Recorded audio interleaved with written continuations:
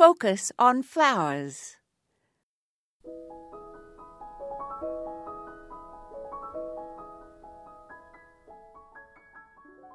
Here are a few poems, written most of them very long ago.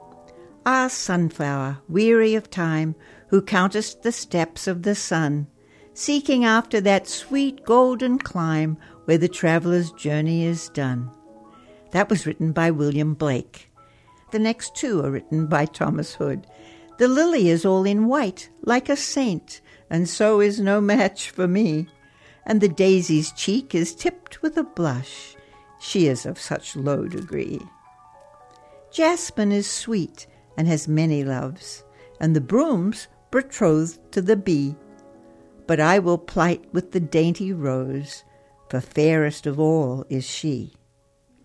The roses were gathered by the garden gate, where our meetings, though early, seemed always too late, where lingering full oft through a summer night's moon, our partings, though late, appeared always too soon.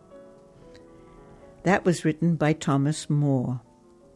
Oh, were my love you lilac fair, with purple blossoms in the spring, and I a bird to shelter there. That one was written by Robert Burns. And the last one is by John Clare. The violets by the woodland side are thick as they could thrive.